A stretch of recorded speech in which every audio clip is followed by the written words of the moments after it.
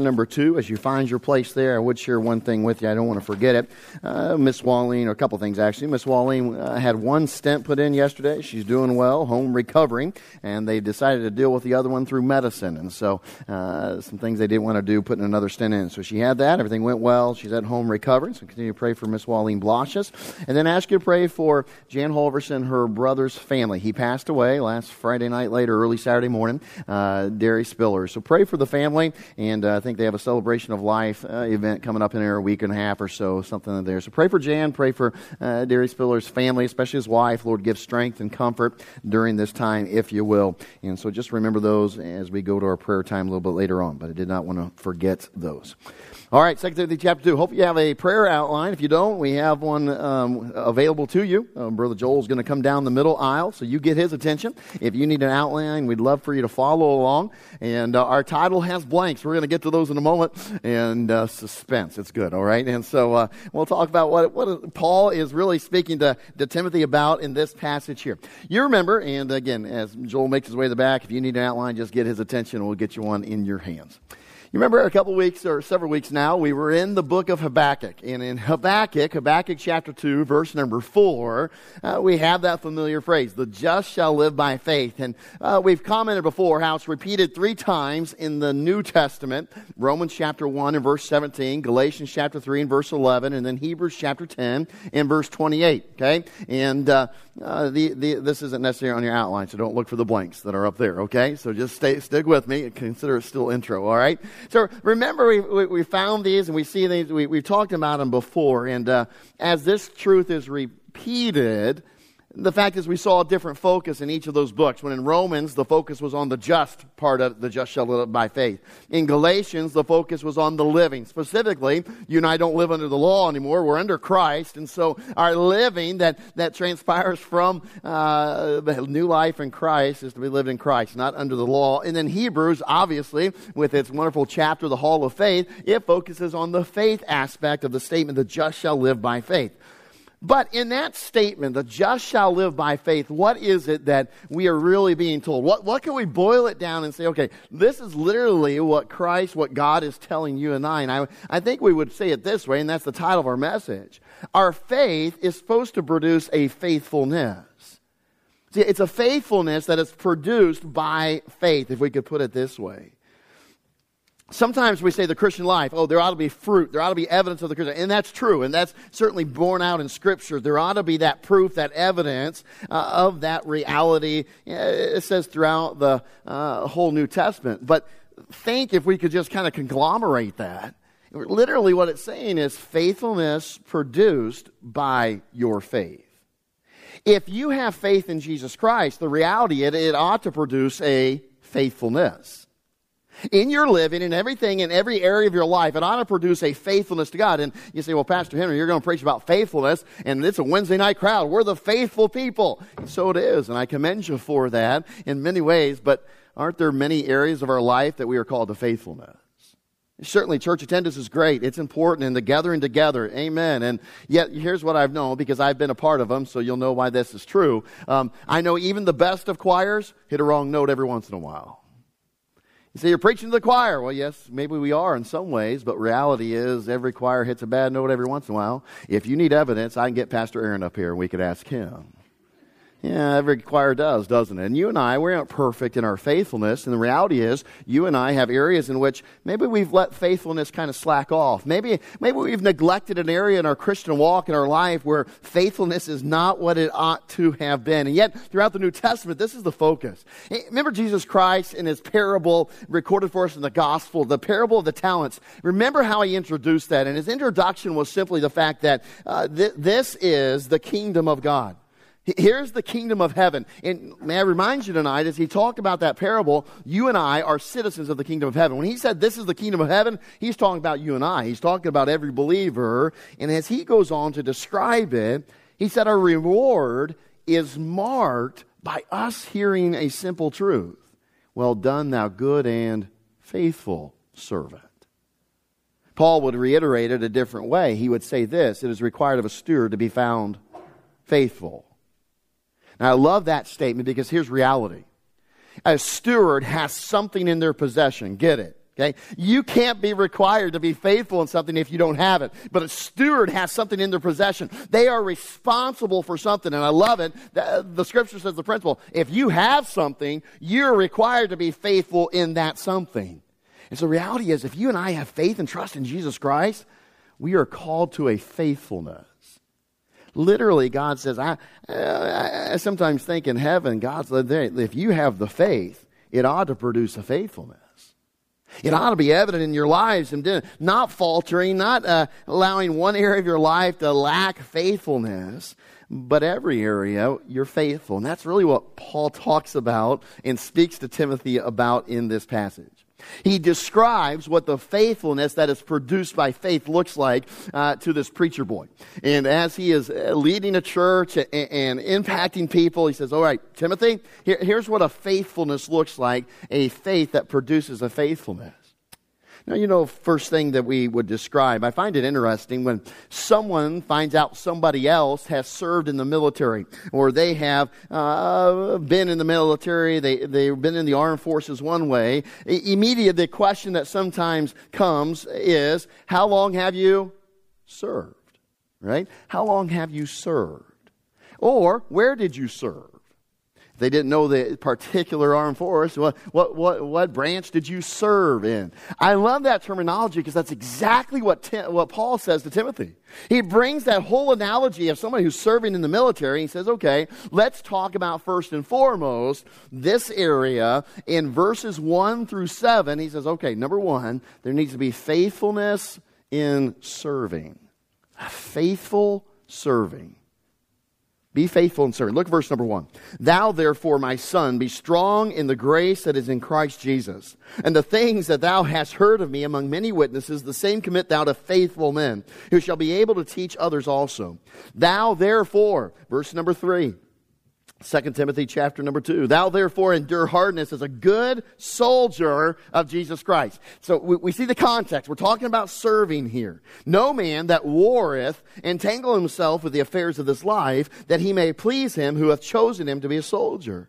And if a man also strive for masteries, yet is he not crowned, except he strive lawfully.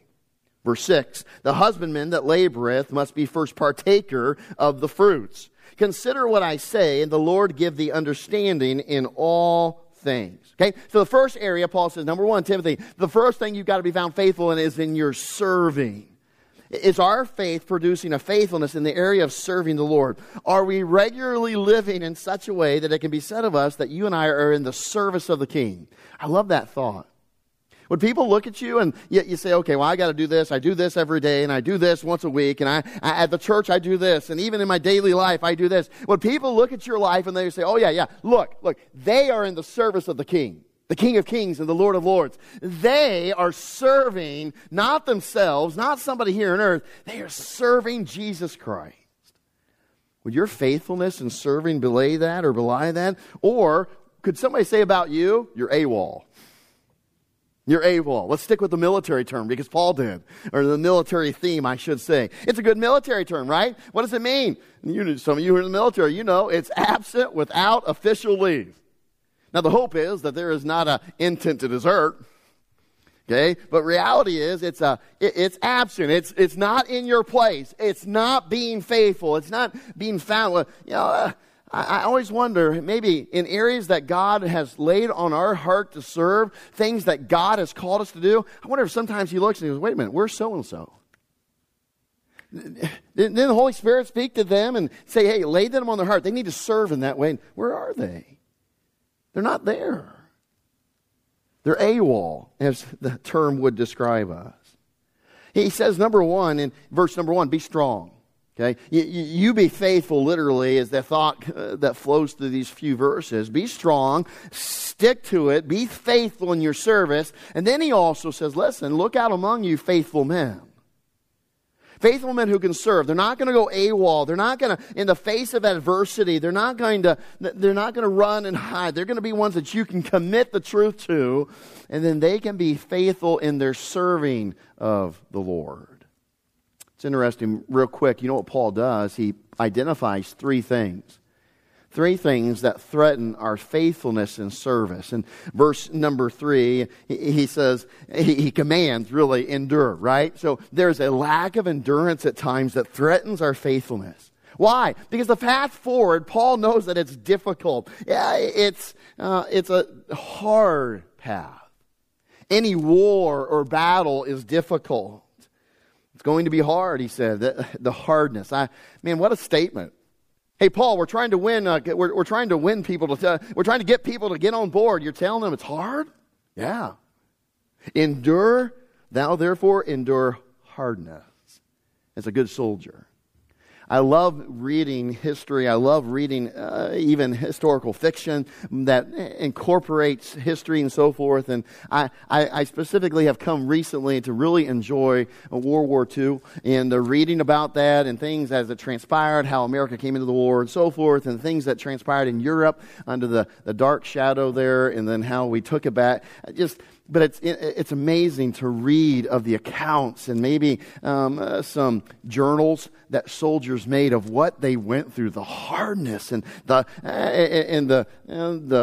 fighting and just the hunkering down and oh my goodness, just unbelievable the hardness that soldiers went through, serving America, defending freedom, and yet Paul plays on that and he says, listen, endure the hardness like what? A good soldier. Like a good soldier. Make sure that you understand, is it going to be difficult? Yes, but here's the key. It's going to be hard. You're going to face hardness. But true faith doesn't throw in the towel when serving is hard. It doesn't falter and stop serving when the way gets difficult. You don't just say, I'm done serving. I served my time. I put in my time serving the Lord in this way or in this area. It doesn't go AWOL. It doesn't go AWOL when our serving seems to accomplish very little, when the fruit is minimal, when serving isn't appreciated, when serving goes unnoticed. No. Why do you serve? Well, true faith produces faithfulness. It's not about all the accolades. It's not about somebody patting you on the back. It's not about the fruit. It is about what? My faith in Jesus Christ. And it produces a faithfulness in serving. I'll serve Him until I die. I want to be faithful in service.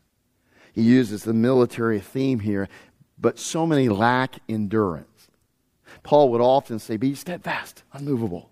Don't be weary in well-doing. Can I just tell you?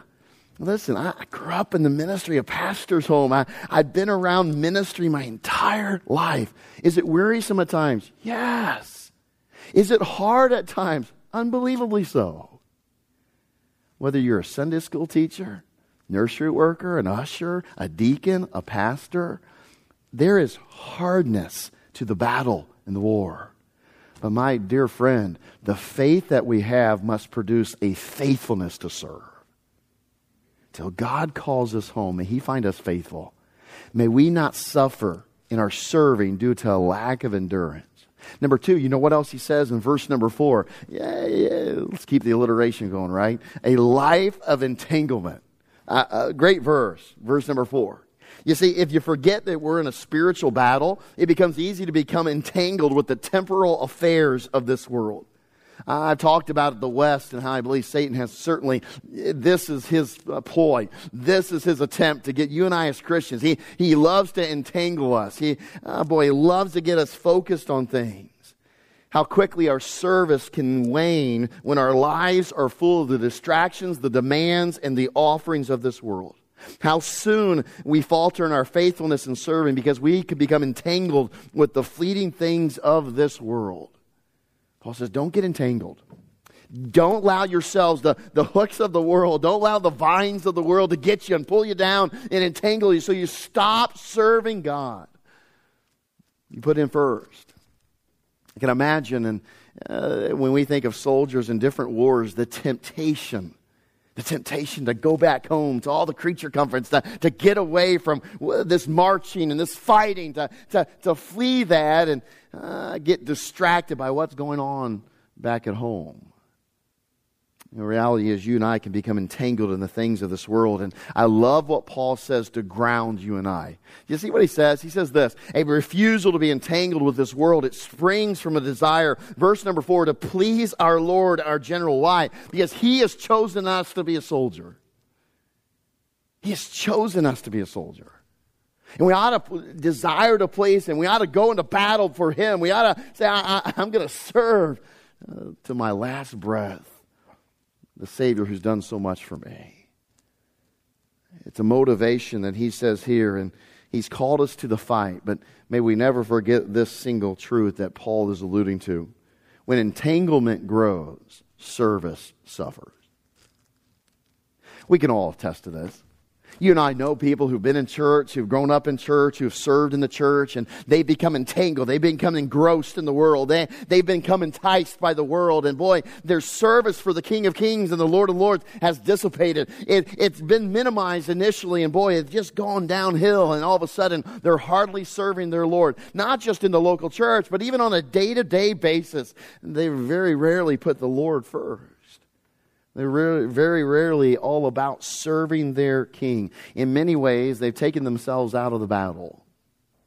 Hey, Christian, can I tell you right now, the battle will not be over till you and I are with our Savior.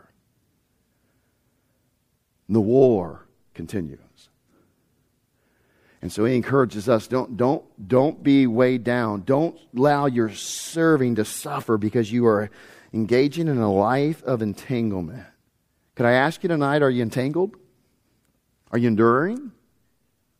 Number 3, verse number 5. You know, another issue that comes is a living that is extra legal. Okay? What does that mean? Well, the word just simply, the term means you live outside the law. Look at verse number 5. This is what he says. And if a man also strive for the mastery, yes, he is not, yet is he not crowned, except he what? Strive lawfully, according to the law. So often the fact is this, that Paul makes it clear that when we're in war, that when we strive after the masteries, as he puts it, we must do so according to law, the rules. We must strive lawfully. It simply means that you and I live according to the rules that God lays down for how this new life in Christ is to be lived. How easy it is for us to want to write the rules of how we're going to live our lives, how we're going to serve God. Okay, God, I'll serve you, but I'll do it this way, according to our rules. Maybe you, like I, have had the privilege or the disappointment, whatever you want to describe it as, playing a game like checkers with like a 3-year-old or a 4-year-old. Or make it worse, what if you popped out a Monopoly board and you're going to play a 3 or 4-year-old? I remember playing checkers with Ryan at one point, and all of a sudden, I set up the board, and all of a sudden, I don't know what happened, but he was going here to here to here and things like that. And I'm like, Ryan, that's not how you play. It's how I play. No, that's not. And so it was quickly not a game of checkers, but us just moving everything around, having fun and giggling and laughing, okay? Listen, you know, some people treat life that way with God, treat serving God that way.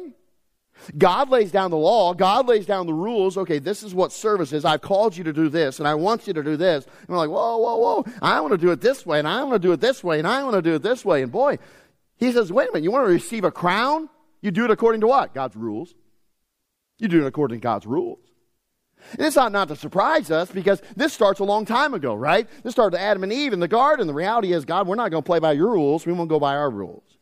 Devil comes along and encourages them. Now in salvation, everybody wants to rewrite God's rules. If I just live a good life, I'll get to heaven. If I just do good works, I'll get to heaven. We want to rewrite the rules. So is it no surprise that when sometimes that people who get saved, they want to rewrite the rules about serving God?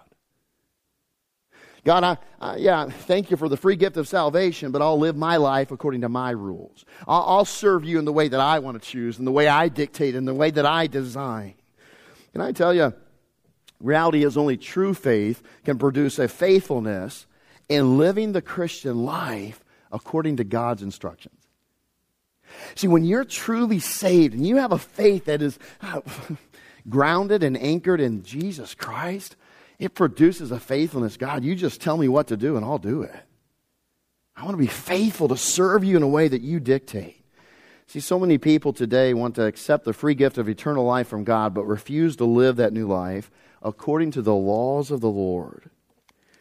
See, I'll put it this way. True faith produces in us a desire to live the way God dictates and to serve in the manner He determines in His Word and through His leading, and to do all according to His rules. I'm telling you, Paul is the perfect example of this.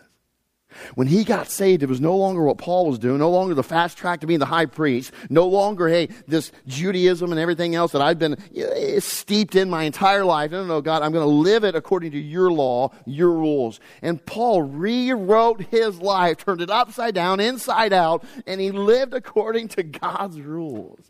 And he said, Lord, I'm going to serve you the way that you lead, the way you dictate. So many so often ignore that. See, Paul says to Timothy, listen, Timothy, start with faithfulness and serving the Lord. Just be faithful serving. Like a good soldier, would you endure hardness? Don't let your endurance suffer. Don't let your service suffer because you lack endurance. Don't do that. And then, Timothy, don't become entangled in this world. Timothy, let me tell you about Demas. Timothy, let me tell you about so-and-so. Let me tell you about the church of Corinth. They are so stuck in the world and entangled. It's going to take anything and all my letters and work and prayers, preaching to get them untangled. Timothy, don't get tangled.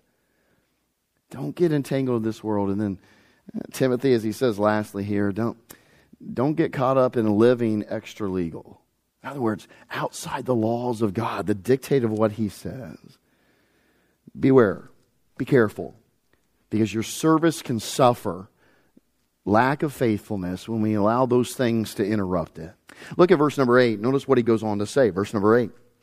Remember that Jesus Christ, of the seed of David, was raised from the dead according to my gospel, wherein I suffer trouble, as an evildoer, even unto bonds. But the word of God is not bound. Therefore I endure all things for the elect's sake, that they may also obtain the salvation which is in Christ Jesus with eternal glory.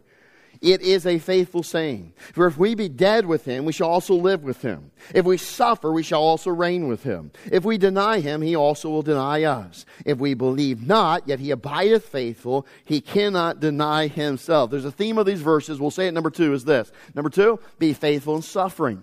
Be faithful in suffering. Paul knew suffering, and so he encourages Timothy, be careful, be ready, be prepared. You're going to have to be faithful in the midst of suffering, in the face of suffering. He doesn't mince the words, does he? Notice that passage we just read. I suffer trouble. I am called an evildoer because of the gospel of Jesus Christ. I am bound. I'm in prison. And he says, if we suffer, literally meaning when we suffer. He understood and he made it clear to Timothy, adherence to the gospel and the doctrine of Jesus Christ will set us up to suffer. He makes it clear, I suffer and I endure unjustly. All because I'm a child of the King. Now listen, when I bring up suffering for Jesus, when we bring up, in some ways, having to go through a difficult time and people oppressing us because we follow Jesus Christ, immediately our minds are drawn to persecution, martyrs and such. And that's good and that's true. There are such things. But can I also remind you, the kind of suffering that Paul alludes to, it takes many different forms. Yes, persecution. Yes, martyrdom. Yes, bullying and other things that take place. But let me put it into common day or modern day context. You know, there's some here tonight, you are suffering at the hands of extended family that wants nothing to do with your faith, and so by extension, they want nothing to do with you. There's some here tonight that you're suffering at the hands of coworkers. You endure a workplace that is no friend to any believer, and it's filled with people who want nothing to do with God and His Word and His truth, and certainly His followers. Some of you tonight, you are suffering from a constant attack of the God of this world and his legions. You know, there are times that I wish that I could see the spiritual realm, but then I quickly think, I don't think I'd want to, because that'd be pretty scary. Pretty discouraging how often you and I are attacked when we are simply trying to do what? Follow God. Serve God. And yet, there's going to be suffering. See, what we have to come to realize is the very moment that you and I took the name of Jesus Christ, we also took a big bullseye on our back. Satan knows what he's doing. And even as we saw in the case of Job, and even as Paul alluded to his own thorn in the flesh, there are times that God allows Satan to come at you and I He allows him to pester us, and he allows things to happen in our lives, even that Satan may be the author of, to cause you and I to suffer. I don't know what's going on in your life this week, last week, but friend, it is very possible that Satan's been at work. He's trying to discourage you. He's trying to stop your faithfulness to the Lord. Maybe it's faithfulness in serving, or maybe it's faithfulness in some other area of your life, but he's trying to stop it. He's trying to literally stop you in your tracks.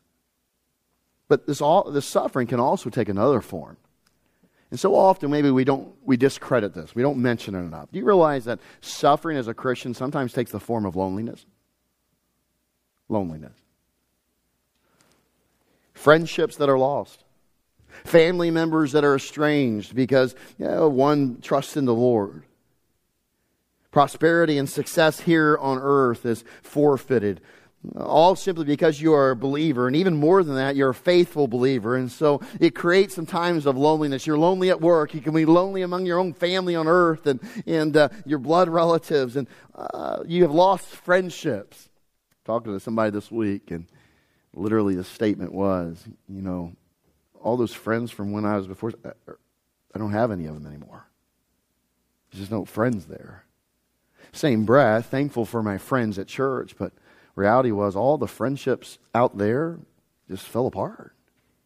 There's a loneliness that sometimes we can suffer from.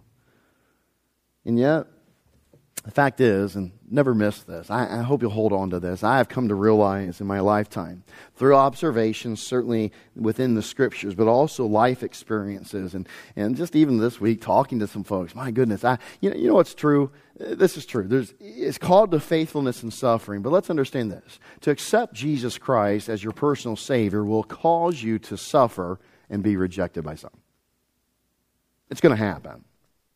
Now, some of us were insulated in a sense because most of the people, family and friends, maybe when we trusted Christ, they were Christians too. But reality is, we've probably all gone into the world somewhere in a workplace or some other format or location. And when we identified ourselves as a Christian, we got the look.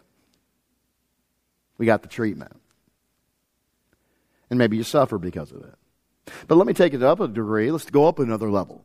To live committed and dedicated to Christ will cause more suffering and more people to reject you. Now, this is even on a letter. There may even be other Christians who reject us because we want to live a committed life. We want to live a life in which we're dedicated to Jesus Christ. And so, you know what? You take it up another level, and boy, I'm going to do my best to live committed and dedicated to Jesus Christ. And we're suffering, certainly at the hands of Satan. And certainly even at the hands of other people. Then you want to take it up a whole other level? Another degree of discipleship? To forsake all for Christ.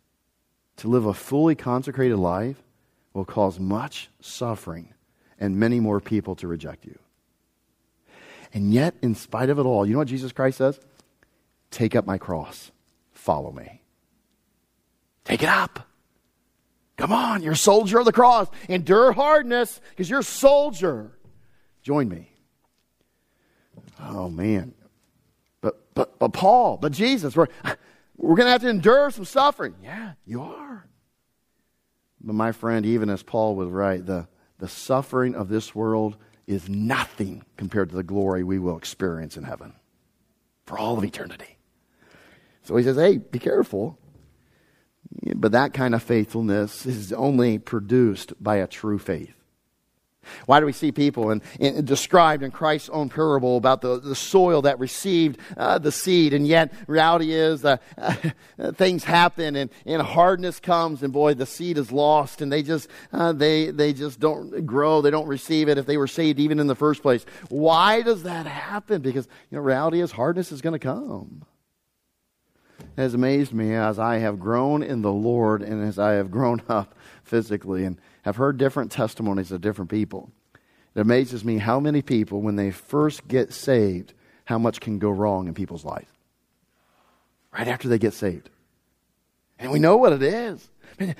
All who will live godly shall suffer persecution. Satan's coming after you, and others are going to give you a hard time. Man, it's going to be difficult. And boy, it's amazing to me sometimes when people truly trust in Jesus Christ, how many bad things can happen. Satan's just coming after them, trying to convince them they made the wrong decision. You didn't mean it. And boy, just trying to hit them left and right. Furthermore, can I also say this? We go back to our outline. Suffering often comes in the way of sacrificing. You and I can often suffer in the necessity of sacrificing something in our desire and pursuit of being faithful to God. Much that the world would flaunt in our face, much that Satan would hold as a carrot in front of at the end of a stick for you and I, trying to entice us, we've suffered through the sacrifice of time to pursue selfish desires and interests.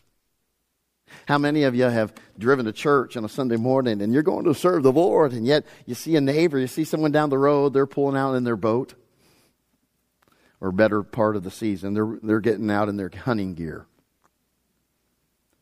They're doing something. They're spending their time according to their own pursuits. They are spending their time and energy according to what they want, their interest. And you know what? When you and I come to serve the Lord, when you and I come to live for Him, there is sacrifice that's involved.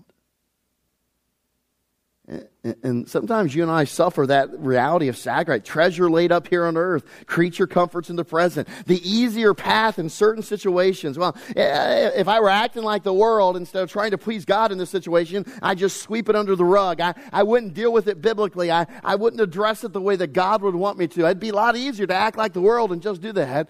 But sometimes you and I have to sacrifice that kind of comfort, convenience. We sacrifice that because why? You and I are doing what we do to please our Lord. We want to be found faithful, not just in one area, but faithful in everything. See, being faithful means to endure all these aspects of suffering and sacrifice. And in facing such things, you know what happens sometimes? And people have expressed it to me. Boy, I feel bound. I feel like I'm in prison in loneliness. I'm imprisoned by sacrifice and so forth. But I love what Paul wrote. Did you catch it here? He writes in verse number 9, basically, though he was bound at times, he gained strength in reminding himself that God's word is not bound. I may be bound. I may be going through loneliness. I may be going through suffering in one way or the other, through sacrifice, you name it. He says, but God's word is not bound. And look at verse 10. Here's the next three words. God's word is not bound. Therefore, I endure. And I endure what? All things. I can endure it. I'm going to be faithful. No matter what is thrown my way, what kind of suffering it is, God's word is not bound. I love that statement. And then he says, I know if I suffer, I will reign with my King. Wouldn't it be neat one day? Wouldn't it be neat one day to be by Jesus Christ and maybe stand as he sits there on the throne? Many years ago, about 10 years ago now, right before we moved here to Michigan, we had the privilege of going in the White House. Take a peek in many of those rooms and so forth. And that's a neat thing. But boy, I can't help but think, one day you and I are going to reign with Jesus Christ. Over all the world. Over all mankind. We'll know the King who sits on the throne. And we'll reign with him. So be faithful. Faithful. Faithfulness in serving and faithfulness even in suffering in the face of it. You see in verse 13 too, I love what he says here, that God's going to be faithful even if we are not. Why? Because he cannot deny who he is. What is God? God is faithful. He will not suffer you to be tempted above that ye are able, tried above that ye are able. Will provide a way of escape with it. And my friend, listen to me. God is faithful even when we falter. Look quickly, if you will, verse 14 and following through verse 18. Of these things, put them in remembrance, charging them before the Lord that they strive not about words to no profit, but to the subverting of the hearers. Study to show thyself approved unto God, a workman that needeth not to be ashamed, rightly dividing the word of truth. But shun profane and vain babblings, for they will increase into more ungodliness, and their word will eat as it doth a canker, of whom is Hymenaeus and Philetus, who concerning the truth have erred, saying that the resurrection is past already, and overthrow the faith of some. Real quick, look at number 3. We are called to be faithful in this is not right. That's supposed to say standing, okay? So don't write suffering in there, all right? Be faithful in standing. Be faithful in standing. Okay? He details 3 things that we as believers will face today. Number 1, did you catch what he said? He basically said this: the pressure will be there. The pressure will be present on those who are faithful to the Word of God, those who spew false teachings and twist the truth. He said this: will increase the more unto more ungodliness. Their vain babblings, and it's going to increase. And he's talking to Timothy in the time of apostasy. It's coming. In fact, he says this, and this is an amazing statement to me: they will be so persuasive that it will lead, verse 18, to the overthrowing of some people's faith. Wow. How much more crucial it is for you and I to stand for truth if there will be some out there who are spewing lies to the degree that some will be overthrown in their faith. Their false words, the alternative truth, he describes it like a canker. And it's literally gangrene. In fact, it's the Greek word from which we derive our word gangrene. It spreads before you know it. It spreads corruption and decay. It kills the very faith of some people. That's what their words are like. Pressure is going to be exerted upon Christians to cave, to fold, to not speak up, step up, and stand up for the truth of the doctrine of God. So Paul says, put them in remembrance. Don't be ashamed of the Word of God. The pressure is going to be there. Are you faithful in standing for God's Word? When someone says something that's not true, do you speak up and say, well, that's not true. God's Word says this. God did this. God said this. Do you stand up? Do you speak up? That's what Paul's telling Timothy. The pressure is going to be there for you and I to back down, to not, in fact, to embrace lies. Number 2, he says this: the priority needed in our focus. He says, don't strive over things that are of no profit. Don't waste your time on things that are unprofitable for the hearer. You ought to shun profane and vain babblings. That's that anti-scriptural, anti-biblical dribble that flows from a heart of a rebellion against God. Literally, he encourages us to prioritize the truth of God's Word, the doctrine, the gospel that Jesus Christ gave us. So prioritize the doctrines of God. Prioritize the gospel. Stand for those things.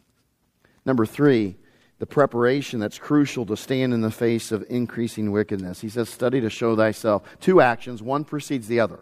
Study to show. Study to show thyself approved unto God, a workman that needs not to be ashamed, rightly dividing the word of truth. So he's encouraging you and I, we got to study to show.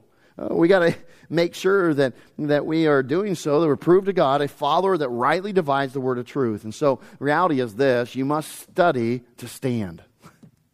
You're not going to stand for God. You're not going to be a faithful Christian who stands. You'll be kind of cowering in the corner, not standing for what's right. As we have these last few weeks and last few months preached about things that are difficult, things that are hot topic buttons or hot button topics, however you want to say it. There have been several people that said, hey, I can't believe you're preaching on that. And I can't believe you're doing that. Can I just say, reality is this: how can we not? How can we not? Yeah, it's a little scary that, first of all, maybe Facebook will shut us down. Word gets around. Somebody tries to test what we preach and so forth, or somebody comes at me personally. Yeah, there's always that fear, but Jesus Christ says, don't fear those who can harm the body. Fear Him. So if we don't do what we're called to do, if we don't stand faithful to the truth, my friend, I much more fear standing before a God and not hearing, well done, thou good and faithful servant. I fear it much more than what somebody can do, throwing me in prison or doing something here on earth that is in a really, honestly, who knows, that might just be right around the corner for us who preach the gospel. We ought to fear it much more. You see, the old adage has some truth to it. If you don't stand for something, you will fall for anything. And sadly, there's many churches, many Christians who pretty much fall for anything because they don't stand for something. You and I need to stand and understand that we can be faithful in doing so. Be faithful in standing for God, the face of worsening times, in the midst of a lack of willingness to even listen to the truth, and during this time of outright, widespread rebellion. Real quick, I'll give you the next one, we'll be done. Look at verse 19. Nevertheless, the foundation of God standeth sure, having this seal. The Lord knoweth them that are his. I love this period here. Then it starts, and let everyone that nameth the name of Christ depart from iniquity. You know, number 4 is this, okay? Be faithful in standing. Number 4, be faithful in showing. It's as if Paul in this verse is saying this. God knows who are his. He knows his children. Now go show it to everybody else. I love that. The first statement, God knows who you are. The second one is, now let everyone that nameth the name of Christ depart from iniquity. And then he goes on in verses 20 through 26 to describe that. What does this look like? And again, you read it. He talks about being a vessel of honor in God's house. And he talks, flee youthful lust, do these things, be patient, apt to teach, meekness. He lists a whole bunch of things that you and I are supposed to demonstrate. We're supposed to show in this life. We're supposed to be faithful to produce this fruit. And he really says two things, okay? And again, we're just going to zip through it. Number 1, he says, depart from iniquity. Number 2, be dedicated to being a vessel of honor, verses 20 and 21. That's how you show your faith. Jesus Christ knows who are his, who've taken his name. So you and I are called to demonstrate it, to show it to others through departing from iniquity, through being dedicated to being a vessel of honor. See, true faith will work in us to do these two things. In Romans chapter 6, and again, we don't have time to do it. Romans chapter 6, verses 18 through 22. It's leading up to Romans 6:23. For the wages of sin is death, but the gift of God is eternal life through Jesus Christ our Lord. Okay? As it leads up to that, in verses 18 through 22, you remember what it says? You are no longer a servant to sin. You are a servant of righteousness. You have been freed from sin. And I love the concept, because the reality is this. Nowhere in the Bible does it tell you and I to live perfectly in the definition of sin-free. Yes, perfect maturity and so forth. Yes, that's we get that, but not sin-free. Because why? We have the sin nature. We have the sin nature, and that's going to be a struggle all the time. That's what Paul said in Romans. But you know what? Though you and I may not be able to live perfectly, we can live pardoned. We've been pardoned. See, sin's penalty, sin's control, sin's corruption, it's not a part of us anymore. So he says, Paul here says, live like it and show it. Live like it and show it. Live like a pardoned person. Could you imagine what somebody in prison was like? And maybe they were sentenced to lifetime in prison, and somebody came along, and a president or somebody or governor, and they said, okay, you've served enough. The penalty's been paid. We're going to set you free. Boy, could you imagine how they would live the rest of their life? Whatever time they have left, they walk out of the prison. They weren't supposed to be free. They were supposed to be living a lifetime in prison, and they walk out like, I've got life now. And I would guarantee you that they sure wouldn't want to do anything to go back. You know what it means for you and I to live pardoned? Every sin we committed made us guilty. Jesus Christ came along and freed us, pardoned us. And as I'm pardoned, man, I want to go out and live every day as a person who's been pardoned. Let me put it in context in this way. You take an unbeliever. When an unbeliever sins, that sin is added to a long account. It further confirms, it further enshrines them or makes certain that they will spend eternity in hell in the lake of fire. So today, some of your coworkers sinned. Somebody cursed. Somebody did something. Maybe they stole something. They said something. Maybe they cheated. Whatever the case may be, unbelievers that you rub shoulders with, that we cross paths with today, every sin they committed was added to their list, and it just confirmed that they will spend eternity in heaven, rightfully so. Can I put it this way? Unbelievers, they are forever guilty. Every sin they commit today, it just goes on the long list on their account, and it's there, bold, to the long list, and it confirms that they're guilty forever. But when you and I sin as believers, when we confess that sin and that sin is removed from our account, listen to me, as far as the east is from the west. It is buried in the deepest ocean. And as such, the fact is this, our sins are forever gone. So Paul says, listen, Timothy, go live like you're pardoned. God's not asking for perfect sin free. You're not going to be able to do that. But you ought to pursue it. And you ought to live righteously. But live like a pardoned person, because, my friend, you are. You sin tonight, you sin tomorrow, you ought to stop, you ought to confess it, but you ought, in the same breath, you ought to thank your God in heaven that it doesn't confirm that you're going to hell. It just confirms that you have a great God who has removed your sins from you and from your account. Aren't you thankful tonight that you know Jesus Christ? May you and I be faithful now in serving, in standing, in suffering, in here, and showing that we are pardoned children of God. Just encourage you with that truth. I'll leave it up there. True faith produces faithfulness. And these 4 things, we'll leave it up. And maybe it'll be part of your prayer time. You know, Lord, help me be faithful in this area. Lord, help me be faithful in this. Lord, I've let up being faithful here. I've been entangled. I haven't had the endurance. Just make it a matter of prayer tonight. We'll have those prayer requests, Brother Cliff.